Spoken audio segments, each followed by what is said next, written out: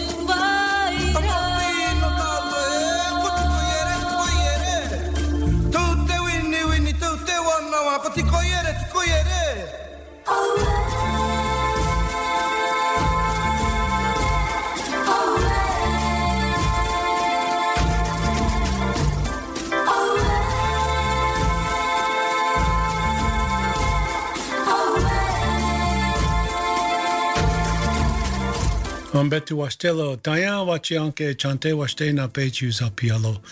Le chante etaha owoglake le unkipiki he wastelo. Tokahe tunkashila ochekia kangapi wana. Ambetu wita wonia waka oyate ki wana kiktapo. Ambetu kile wastekte. I'd like to say greetings and good day and welcome my relatives. I shake your hands with a good heart. It's good for all of us to be here. Look to the forever ones. And let's acknowledge relationship to all, the life-giving force of the sun. It's time to wake up. Today is a good day. You are listening to First Voices Radio and Tiokasin Ghost Stories, sending you greetings and strength from the highlands of the Esopus, the lands of the Munsee-speaking Lenape. This is an all-native hosted, all-native produced First Voices Radio, and Liz Hill from the Red Lake Ojibwe Nation is a producer of First Voices Radio. You can now hear us on iTunes, Apple Podcasts, Buzzsprouts, Spotify, as well as First Voices Indigenousradio.org for archive, downloading, and listening. Well, today's edition of First Voices Radio is about story. And to bring that to us is our guest, Kevin Abourezk. And we'll go right to that story, right to the interview here on First Voices Radio. Thank you for joining us. The Stories from the Stage, the World Original Series showcasing extraordinary stories told by ordinary people from all walks of life. Its seventh season. 7 Native Americans are the spotlight in the upcoming episodes of the series this season, which was produced in collaboration with Arizona PBS, Nebraska Public Media, and Vision Maker Media. Series hosts, humorists, and storytellers Teresa Okoka and Wes Hazard sets the stage for the evening's theme and welcome each episode's 3 amateur storytellers to perform for a live audience. And to introduce that to us is our guest, Kevin Abourezk, is an award-winning journalist, film producer, and community organizer. He is a deputy managing editor of Indian Country Today and was a reporter and editor for the Lincoln Journal-Star for 18 years.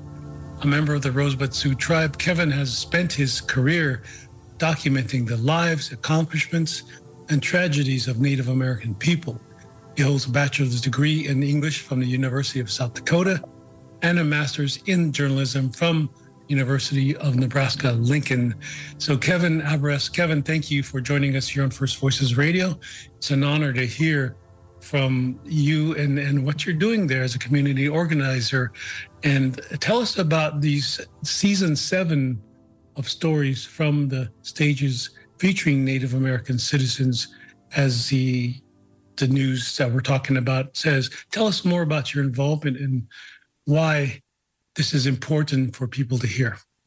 Well, first of all, thank you so much for having me. I sure appreciate being here. Kawashte Nape Chuza Pielo. Thank you so much. My name again is Kevin Abourezk. And yeah, so I got to appear on this show.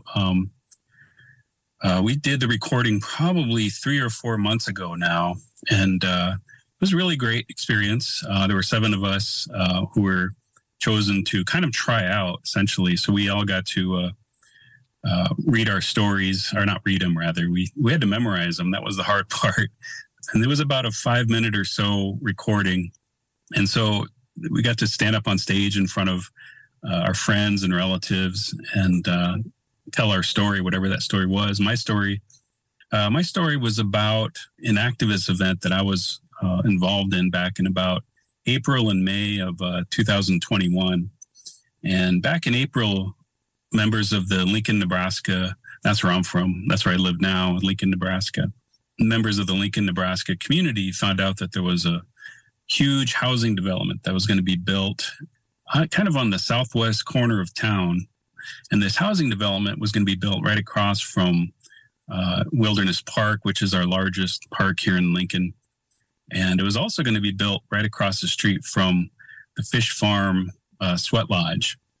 And the Fish Farm Sweat Lodge is our oldest and most heavily used sweat lodge in Lincoln. We have, 2 sweat lodges in town and 2 sweat lodges just outside of town that we use here in the community. There are about 4,000 Native Americans living in Lincoln, Nebraska. And so the fish farm is really, when I came to Lincoln back in 1999, was where I started attending sweat lodge.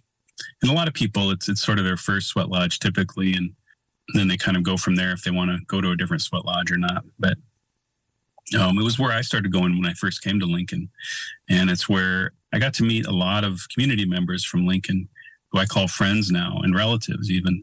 A lot of the people who ran those sweat lodges are gone now. And a lot of the people that we sweat with over the years are gone now.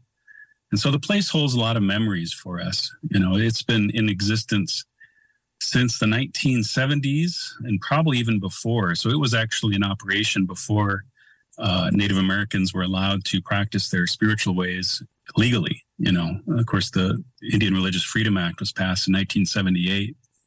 And in 1978, Leonard Crow Dog and his wife and his father came to Lincoln, Nebraska to officially consecrate the sweat lodge. And from there, it was used for many years, primarily for Native American inmates who were in the Nebraska Penitentiary, which is in Lincoln here. And of course, it was always used by the community. But, that's the reason that Leonard Crow Dog came to consecrate it, because he was doing work with the prisoners there at the penitentiary. So it's it's got a very historical background to it. It was consecrated by Leonard Crow Dog the same year that the Indian Religious Freedom Act was passed. And so it just means a lot to us. And this housing development is going to be almost 600 homes in about an 80-acre space. About 2,000 cars a day is what they expect. And more than that in terms of how many people will be living there. So it's like, just dropping a small town onto this space here right across the street from our sweat lodge, from our oldest and biggest green space in town, Wilderness Park.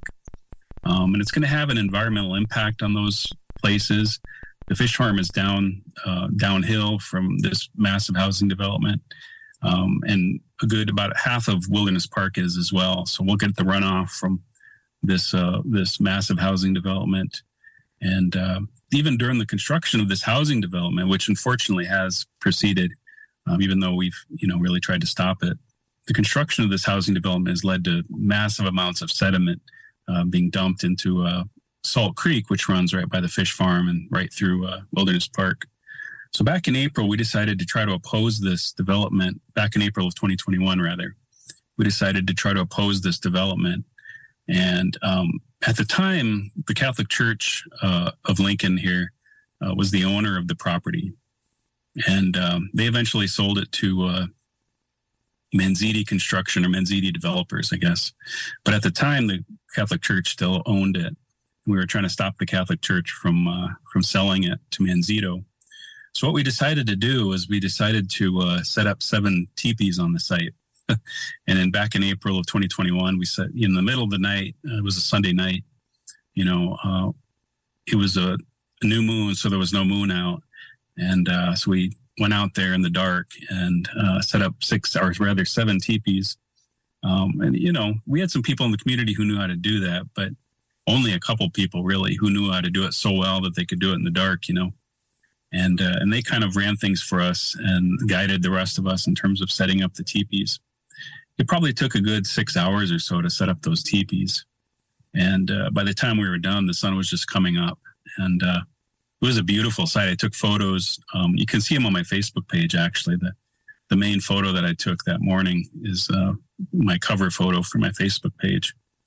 And it was just a beautiful thing to see, you know, those 7 teepees set up kind of in a half moon circle. And that was our way of trying to oppose this massive housing development. We stayed there for 16 days and we're in negotiations with police, the mayor's office, the Catholic Church. The Catholic Church wanted us gone and was trying to get the police department to arrest us and take us off the grounds. But they didn't want to officially ask the police to do that. They just wanted the police to do it. So the police would tell them, you know, well, you have to file a complaint because you're the landowner. And the Catholic Church didn't want to do that because it would look terrible, you know, for the Catholic Church to be evicting, Native American people from this site and possibly, you know, tearing down teepees. And we knew that. And we knew that when we went onto the site, we knew that, we would likely be allowed to stay there for some time because of the PR nightmare it would be for the church to try to evict us. And, you know, to be very honest, the reason we left after those 16 days was because the developer was going to be taking ownership of it and had all but promised that, you know, they would be evicting us that day. So on the very last day, on the 16th day, we decided to march one of our teepees into town. And this was about a good 6-mile hike into town. And we carried one of our teepees to City Hall. And from there, we carried it over to the Catholic Church's office. And we set up the teepee there in front of the Catholic Church's main headquarters. And that was the end of our occupation. It was an incredible experience. You know, one of the things I like to tell people that I took away from that experience was that we all need to decolonize. You know, spending 16 days like that, you know, in ceremony. We called it a prayer camp. The Nisquithe prayer camp was what we called the occupation. And every morning, you know, we prayed with the chanupa, the medicine pipe. And, you know, we had prayer ceremonies throughout each day. And we'd smudge anybody off who came into our circle. So it was really a prayerful place. And every night we would have ceremonies as well to close the day. And to be in that space, I imagine, was probably a little bit of a taste of what people in Standing Rock felt, or perhaps even people to some extent, you know, at the Wounded Knee Siege in 73. So it's just an amazing thing. Anybody who's been to Standing Rock, or of course, you know, to Wounded Knee Siege, experiences that sense of freedom, that sense of, you know, just tasting, even for a moment, what our ancestors must have felt, you know, living in their villages centuries ago. You know, I mean, your spirit, you don't realize how much your spirit longs for that until you get a taste of it, you know. So that's what I try to impart to people is decolonize, you know, just do what you can to try to connect back to your culture, your history, your land, even if you can. No, thank you for that, Kevin. You just told a story. You were telling a story about relationship, about some people say connection. And I'm thinking about how this flash, you realize a few years ago, there was a flash, you know, they were flashing at shopping malls and places around the country, a continent actually. So you were flash setting up a teepee, going here and setting up. And that's the whole idea, that it's spontaneous. And actually spontaneity is, to me, a spiritual urge, a spiritual command, I suppose. But when you tell the story, that's what people are longing for. Because when you told me the story, it kind of nourished, like, oh yeah, how long have I been away from South Dakota? So storytelling is nourishment and a good medicine. And that's what you told. And tell me about the storytellers. You have 3 in mind, Lavelle Wells, and also somebody from a Dene storyteller, Kyle Mitchell, and also Colleen Newholy, also from the area of where you are from, Rosebud. She's from Pine Ridge. And tell me how this is related to the story you just told. In the future, October 23rd, November 13th. I think this is something that people in the East Coast, Americans in general, but other Native people are longing for, is to be told stories those original peoples who put up the sweat lodge at Inipi that long ago aren't around anymore. So how long can these stories last without events like this? Yeah, so two of those storytellers, Colleen Newholy and Lavelle Wells, were part of my group. But I don't know, Kyle Mitchell wasn't part of our group, so I don't know much about his story that he shared. The Colleen's story was really incredible. You know, she talked about an experience she had in the woods with Bigfoot. And it was a funny story. That's why I laugh. I believe in Bigfoot. I'm not making fun of that in any way. You know, I know a lot of Native people do as well. But the way she told the story was hilarious. And, and you know, it was kind of scary for her, too. So, you know, she needed that levity, I guess, in her storytelling because, you know, it was a very, in some ways, powerful and in some ways terrifying even experience for her. So it was really great to hear that. And Lavelle Wells talked about his life growing up in Omaha, Nebraska, and, you know, coming up on the streets of Omaha, which is, unfortunately, you know, in parts of it anyway, are suffer from a lot of crime, a lot of poverty, and that sort of thing. You know, you might even get the sense of, you know, a really rough reservation, you know, living in certain parts of Omaha. That's where he grew up, and you know, had some run-ins with the police, and it's about his story of redemption. You know, it's about his story of, you know, survival, and that's what I would say. All of our stories that sort of bind, the thing that binds all these stories together is you know, reconnecting to our history, to our culture, to our Native identities, our spirituality. You know, Colleen's story with Bigfoot, I think, is her way of, you know, expressing this connection that she found to her people's past, to our identities, you know, to these stories we tell each other about Bigfoot and that sort of thing. So I think that was really powerful, that we all got to tell these stories about reconnecting, healing even. And Lavelle's story was about healing as well. And so was mine, in a way. You know, it was about this experience that we had and how we were trying to, in many ways, we that 16 days we spent on the hill there, we went through a lot of healing during that time. And we would even have healing ceremonies there on the hill. We would have groups that would come in, and even had like one of our members, who was actually Colleen's mother, Renee Sansosi. She ran healing ceremonies for women there. And, you know, she's Medewan and learned that way from the Ojibwe. So she was running healing ceremonies for them, talking circles and that sort of thing. You know, and it was just so powerful. You know, the women who would take part in those ceremonies, you know, they would cry when they talked about their own histories with, you know, abuse and that sort of thing. And, you know, the men, it was really powerful for us as well. We didn't have the same kind of ceremonies they had because, you know, we didn't necessarily have people who could run those kind of ceremonies, but we did our own talking circles, and, you know, we would always connect throughout the day. I had my guitar there, so I'd play music all the time. And we had other musicians who'd come in.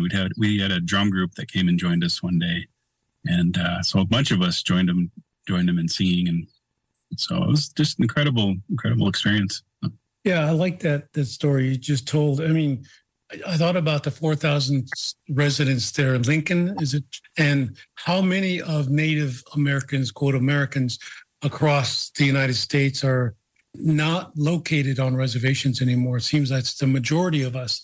And it's important to relay, convey, and keep these stories true to the sense of, as you described, the land was the Native people before America showed up, before the churches showed up, before the governments, and even the legalities that we're trying to work within. It seems that those legalities won't work with what you're explaining as a story of the people. And really, to me, keeping that nourishment, as I called it earlier, is when is it possible for those peoples that we are protesting, we're still fighting for American Indian religious freedom, in a sense. We don't really have that true accessibility to land, and therefore there's not the fulfillment of that Religious Freedom Act of 1978. Yeah, no, absolutely. I think that land is so important to our ceremonies. You know, one of the things that we've started to do here in Lincoln is we've started welcoming back some of the original inhabitants of this land that we call home. One of the tribes that we've identified was the last tribe to own land here in Lincoln and Lancaster County was the Oda-Missouri tribe. And they live down in Oklahoma now. But originally, they came from Wisconsin, and then they were moved west and ended up in their last chosen home, they call it, was Lincoln and Lancaster County and kind of surrounding areas around here. So there's a group of us in our community that has started welcoming them back every year on September 21st. That's the day of their last treaty that they signed with the government when they handed over the last of their lands at the point of a gun, mind you, like most tribes. Every September 21st, we welcome a group of them back. Last year, there were about 50 that came back. This year is more like about 23, maybe 25 or so. And we try to reconnect them to the land. We have all kinds of ceremonies for them. We have incredible celebrations for them. And we even invite local officials. The mayor reads a proclamation every September 21st and proclaiming that day, Oda-Missouri Day here in Lincoln.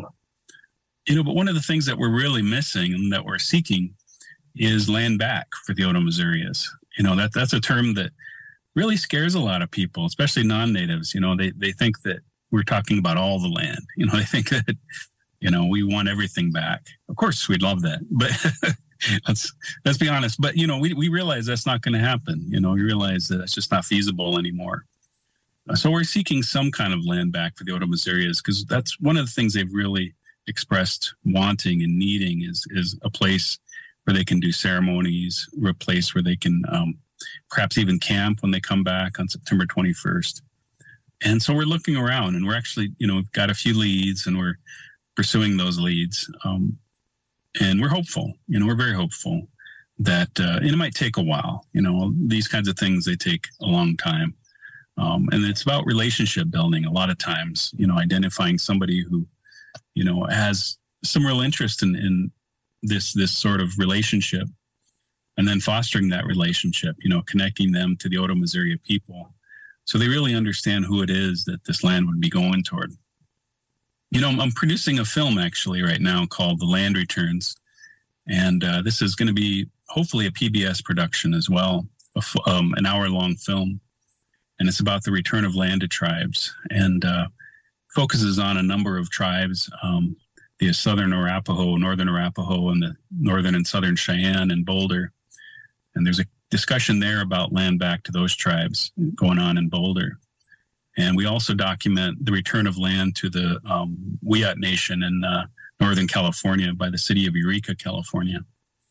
And then we also document an individual return of land by a guy named Roger Welsh here in Nebraska, who gave 60 acres to the Pawnee. And the thing we find in every one of these cases is that these land returns took 10 to 20 years. And it took, it's planting the seeds is all we're really doing right now. It's really letting our community know that we're looking for this thing, hopefully trying to identify people who are interested in doing this, and then building that relationship. Those things take a lot of time. Yeah, I was just going to ask you that question about land acknowledgement, land back, and you seem to have answered it. Thanks for bringing that up. And what I'm thinking also is, the language recognition for that land. I live in the East Coast here, and the Lenape, some of them are returning from Oklahoma to the original land, some from Canada. And when I think about what they're doing is many people have forgot their language. They're actually replanting the Three Sisters to help them remember. And when you describe the Oda-Missouri and the people returning there, that's the familiarity with the land, as you say, relationship. But also the language needs to come along with it. I do know that in Lakota, we can't take the same ideas of what we have about the Black Hills and apply them to this land of the Lenape, because the environment is different. The climate, the plants, the animals are different. And I found that out as, this is how much maybe the non-natives feel, the settlers feel, because they're not familiar with what you're doing as far as coming back to the land and just even bringing up things like land acknowledgement before they speak at formalities or informal places. but it often feels very disingenuous. It's part of what they should be doing, but they don't carry it as far as returning land back to Native people. Absolutely agreed. It's performative a lot of time, most of the time, nearly all the time. It's oftentimes a way for people to make themselves feel better. You know, it's easy to say these things, but to really think about what they mean. That's one of the things that I try to do, and I know a lot of people who've helped me in this effort to welcome back the Oto Missouri are trying to do, is to educate people that, you know, they should all know, you know, who the people are that originally lived in the lands they now call home. And that's a question that we all should have the answer to readily. You know, if somebody asks you who are the original inhabitants of the place you now call home, we should all know that, because it is a first step. It really is. A land acknowledgement, to me, is a way to sort of open the door to this idea that there were people here before us. And hopefully it starts to plant the seed of inquiry about, you know, who were those people and where are they now? And is there any way for us to connect to them again, to connect them back to this land? I think that's sort of hopefully the progression that we see with these land acknowledgements that we're seeing across the country. But they need to be taken to that level. You know, if it stops at the land acknowledgement, it means nothing. It doesn't have any purpose. It's just words. But if we can take it to the next logical step, that's where it has meaning. So I'm hopeful. I'm hoping that that'll happen more and more across this country. And you're listening to Kevin Abourezk right here on First Voices Radio. We'll return to you in a minute or so. My name is Tiokasin Ghost Horse.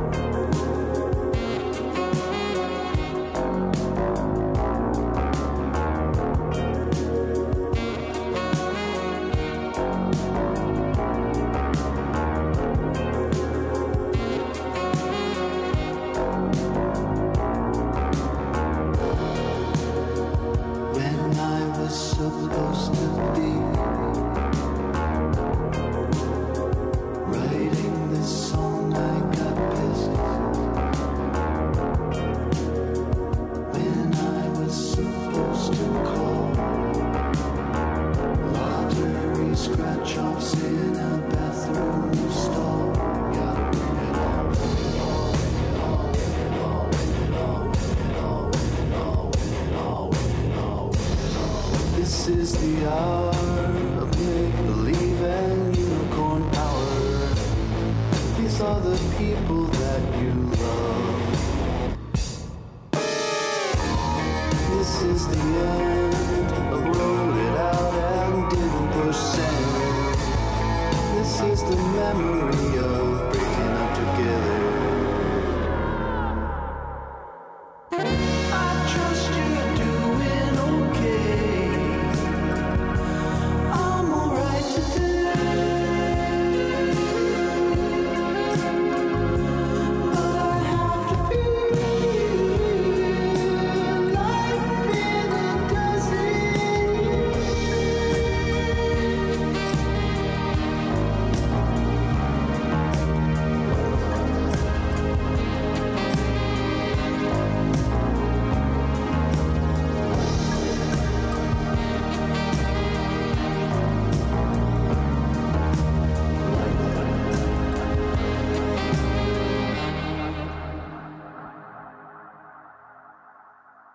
Hey, and welcome back to First Voices Radio. My name is Teokson Ghost Horse. We're interviewing, and we're going to finish out the interview with Kevin Abourezk, an award-winning journalist, film producer, and community organizer, a reporter, and an editor for the Lincoln Journal and Star for 18 years. He's a member of the Rosebud Sioux tribe, or Rosebud Lakota tribe, in South Dakota. He spent his career documenting the lives, accomplishments, and tragedies of Native American people. And we were talking about land acknowledgement. In this second half, we'll continue to talk about that for a few more minutes. Again, I'd like to really tremendously thank you for listening to First Voices Radio. My name is Teokson Ghost Horse. Here we go. We'll finish out that interview with Kevin. Well, I do have experience with the land acknowledgement as far as in Australia, the Aborigines. They tried this. The state tried this 20, 30 years ago to acknowledge the Aborigines first, but it seemed like nothing really came of it. So I think that's a little flag to understand. But also, if you really go past the history, even we as Native people, displaced as we are, we have to acknowledge that too, because we did this land acknowledgement with each other long before it's a trendy thing today, thousands of years of it. And maybe that history has to be there too. Like, oh, we approach each other in a different way. There's no borders, but there's a morphing of land using us, or rather we using land to pick certain medicines, food, but not taking everything. So we leave something behind for the next peoples to come along, the next Native peoples to come along. And I think that's hard to understand for even us colonized Native peoples, as well as those who are really the colonizers. Your thoughts? No, I absolutely think that there's so much work to do in this country in terms of healing and reconciliation with Native people. And I know there are efforts underway within Congress to maybe start the same kind of conversation that happened in Canada and Australia about, really trying to heal from this past, but first acknowledge it, first document what happened. And I think Deb Haaland's efforts, to really try to inventory what happened with boarding schools, and first trying to identify, where the boarding schools were, but then, what happened at those boarding schools? How many children died at those boarding schools?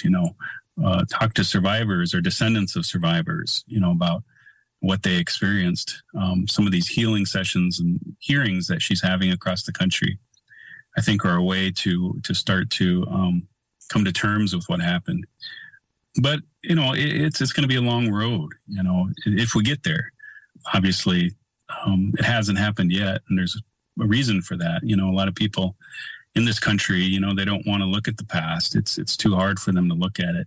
That's one of the things that I'm finding, though, here in our community with welcoming back the Oto-Missouri is that the non-natives who come to our celebrations, who come to take part in these welcome home ceremonies, they're realizing something, and they're realizing that they themselves were scarred by this past, that, they carry guilt, that was passed down to them by their fathers, grandfathers, on and on, grandmothers, and they carry this guilt. And this is a way to try to heal from that guilt, is trying to reconnect to the original inhabitants of their homelands, or where they call home, I guess, now. So we're talking with Kevin Abourezk, who is directing these the Sacred Circle on November 13th.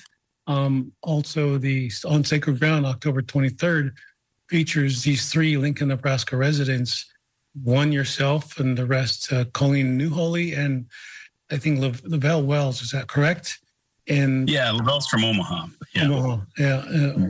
And these are stories that we just heard about our struggles, and that struggle seems to be a short conversation, but also I still see and I still feel in the East Coast, they want our culture, but they don't want our struggle.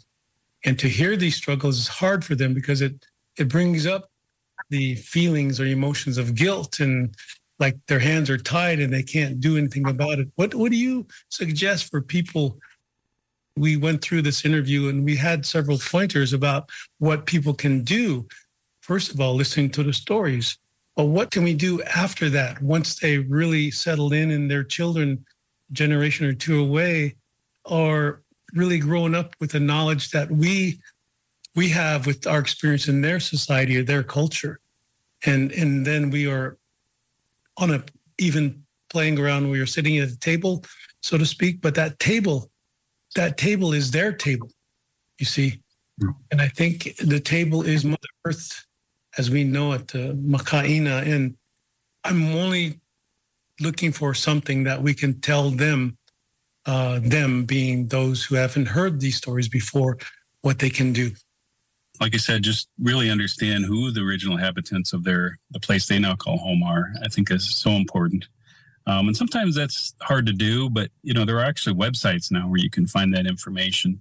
Even deeper than that, I think, is just recognizing that everyone in this country comes from tribal people, that even if your ancestors were German, at one point, the Germanic people were tribal as well, same with the English, so on and so forth.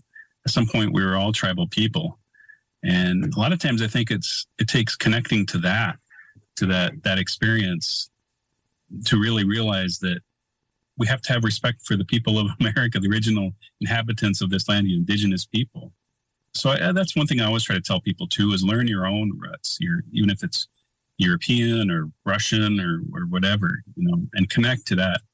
I actually have a friend right now who just this week, he's coming home today actually, but last week he spent the whole week in Germany. And it was funny, he heard about this ceremony going on. His family's all is it Germanic? I'm not sure, but German, sorry.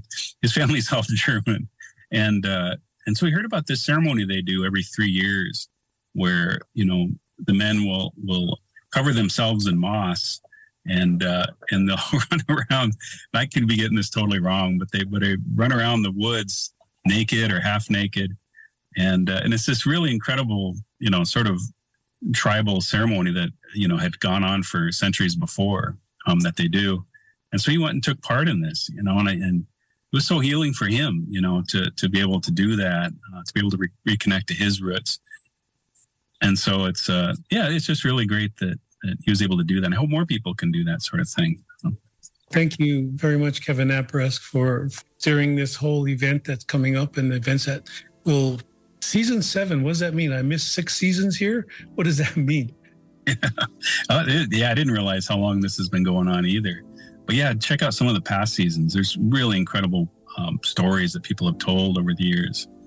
Okay, and we can do that on looking for things like on social media, YouTube, worldchannel.org is important, and others that I will, specify after this interview. But thank you very much. An honor to have you here, a fellow Lakota member, and thank you again for your time and energy. And I know you're busy, but again, thanks to our producer Liz Hill for this interview too, for setting us up.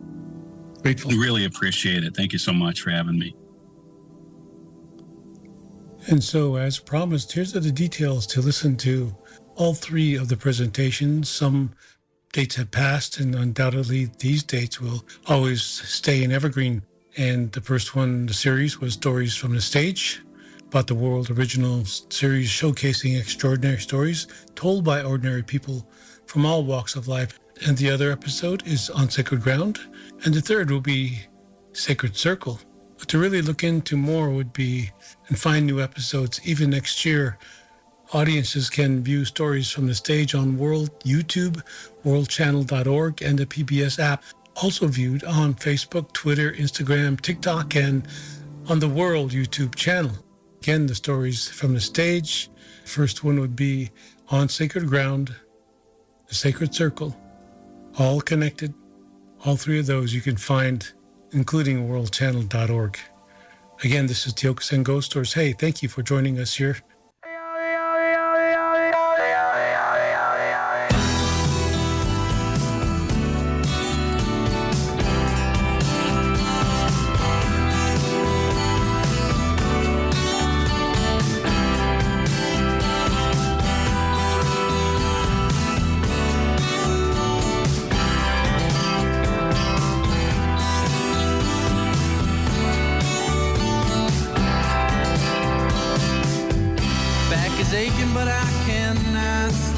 I won't be beat like I am the mayor of some godforsaken town.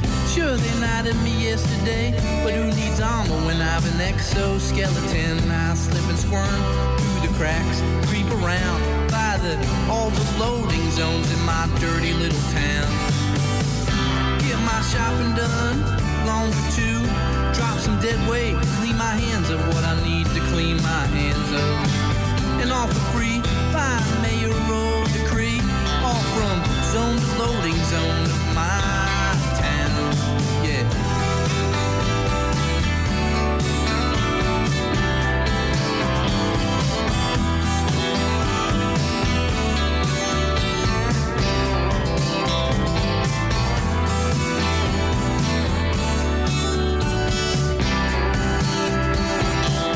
Three grumpy girls and a dying daddy, but oh so gorgeous the way they pray. How beautiful to take a bite out of the world. I wanna rip the world a new one. It just crawls out of my mouth anymore. You can hate on it, or you can hug it. You can get all mushy and lovey-dovey. It's all the same when I'm out there driving around, all from zone to loading zone of my beautiful town. I park free. One-stop shop life for the quick fix before you get a ticket. That's the way I live my life.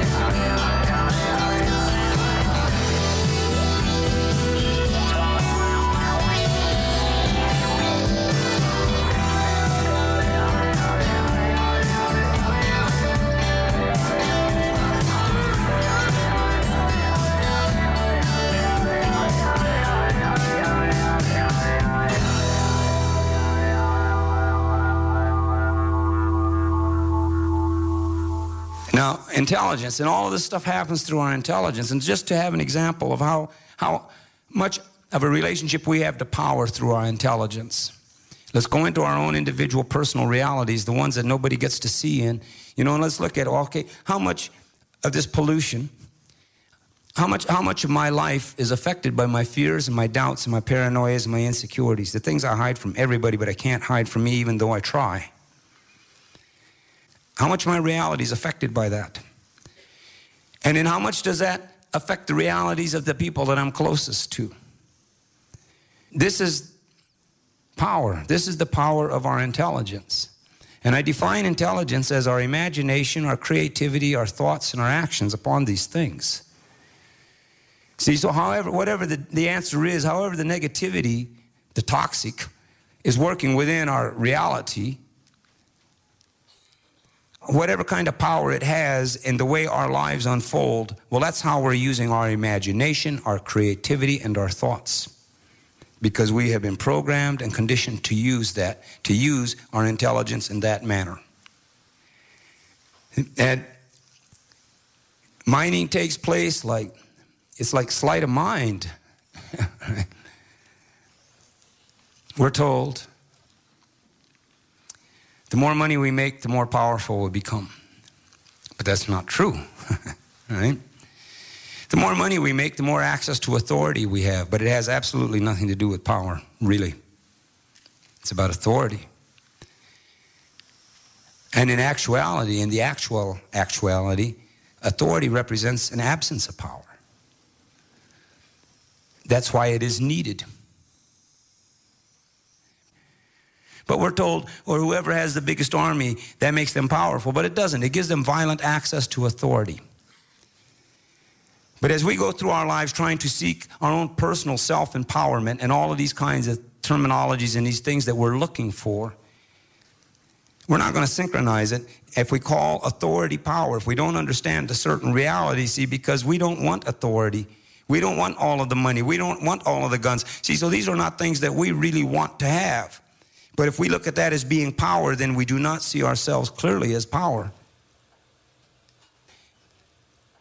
Because what I'm starting to get an understanding of, we live in a reality they don't want us to see clearly. They do not want us to see clearly. They do not want us to act coherently. And who is they? Just for lack of a better way, I'm just going to say it's that industrial ruling class that is basically colonizing this planet.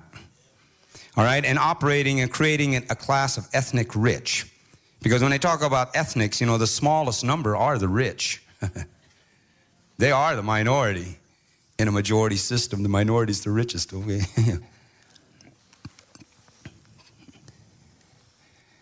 So our relationship to power is connected to our relationship to the earth and the use of our intelligence.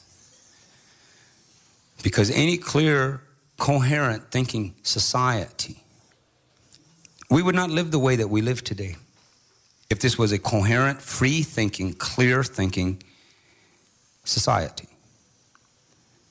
And I know that, and we all know that. We live this way because we have to accept certain things. See, but the biggest obstacle to me in getting after what we need to get after is in how clearly we see ourselves. Because again, to respect this about our intelligence and about showing respect to our Creator, see, then we need to be real to ourselves. We should be able to face the reality of who we are no matter what it is we do in this reality. If there's any respect of the self, we owe it to ourself. If there's any respect, see, because all these things manifest. See, if it's weak at the heart, then it's going to be weak as you go out and as it goes out into the world. So we have to respect the self enough to be real to who we are. And it will help the synchronization of things in general in the long run. It truly will help. See, but if we have to hide from ourselves, then everything we do is going to be altered by that little alteration, our reality. The realities we seek or dream or chase, they're going to be altered because of that way, because we're not concentrating and using the power of who we are, but we're altering it. See, so we should always be real to ourselves. We should always do this. Even if our truths are shameful or glorious, it doesn't matter. I'm not saying judge it. I'm saying face it. If it makes us uncomfortable and we can live with it, then fine. We're uncomfortable and we live with it. If it's something we can't handle, then fine. We can't handle it. And it all evolves through the behavior pattern. It evolves through our life. See? But we need to be real to ourselves. That is a part of our spiritual responsibility that never, ever goes away. It's coming back all the way back to the ancestral beginning, the collective genetic memory. See, that was a part of our responsibility, was to be real while we were here. And we have that ability. It's just that we have been mind manipulated in such a way. See, that being part of human truly is being changed into a form of energy. See, and so it's got to do with how we think and how we use our intelligence. You know, because there are no solutions to any of the problems in front of us now, all right? There are only ways of dealing with them. But any solution, see, if we clear our individual and our collective intelligence and coherency and clarity, If we would set forth to make our intelligence clear and our perceptual reality a little bit more coherent, we set in that direction individually, collectively, then answers will come. What you just heard was John Trudell from the JT-DNA series, and the segment was called Intelligence. And right before that was Kenny Vile, a single from 2018 called Loading Zones. My name is Tiokasin Ghost Source. I want to thank you for joining us here on First Voices Radio.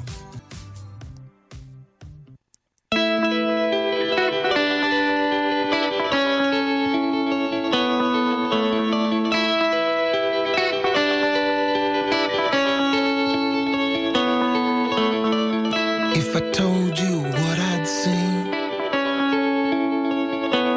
would you believe me or leave me alone? If I told you what I feel, would you believe me or leave me alone? Razor wire on the street, every corner, 90 degrees at 6 in the morning. Oil and water for the tea of a nation, planting seeds for the next generation. Running like mad just to make a connection. Pack what you need for your own protection. Dance to the rhythm of the wheels on the street. Long, long strides on the hot concrete. Hello, hello. Does anybody need a place to go to call your own? Hello, hello. Does anybody need a place to go to call your own?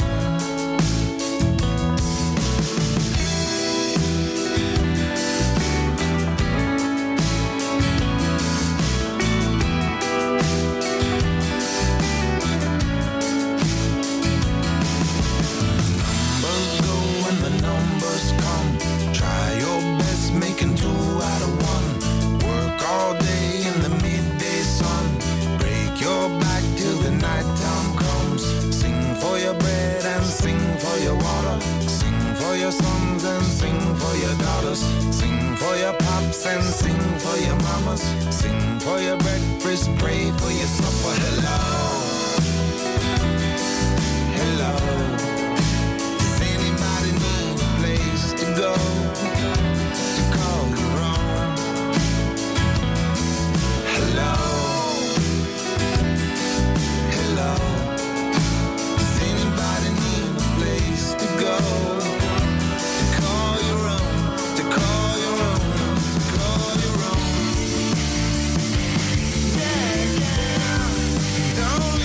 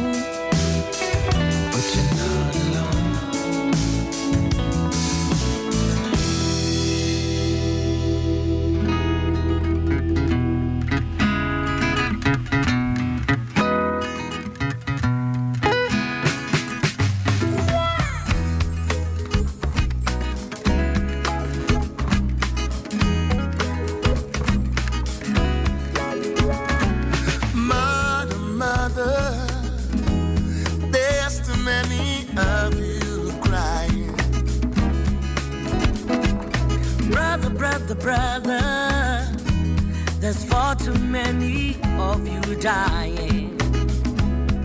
You know we've got to find a way to bring some love in here today. Oh, Father, Father, we don't need to escalate. War is not the answer, for only love can conquer hate. You know we've got to find a way to bring some love in here today. Oh, picket lines and picket signs, don't punish me with brutality. Talk to me so you can see, oh, what's going on? What's going on? Ooh, what's going on? What's going on?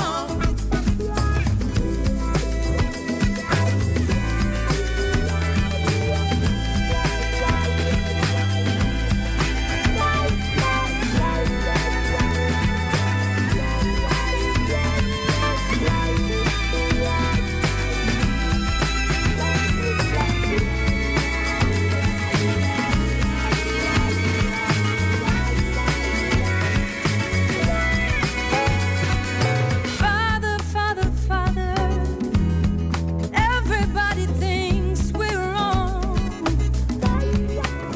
Oh, who are they to judge us just because our hair is long?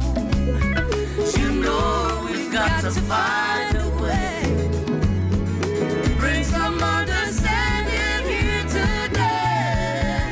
Oh, picket lines and picket signs, don't punish me with brutality. Talk to me so you can see, oh, what's going on? Ooh, what's going on? Just tell me what's going on. Ooh, what's going on? Ooh, what's going on? Oh, what's going on? What's going on? What's going on? What's going on? What's going on? What's going on? What's going on? What's going on? Tell me what's going on. You tell me what's going on. My name is Tiokas and Ghost Source. I want to thank you for joining us here on First Voices Radio, on your radio station. Tuksa ake wachiang telo.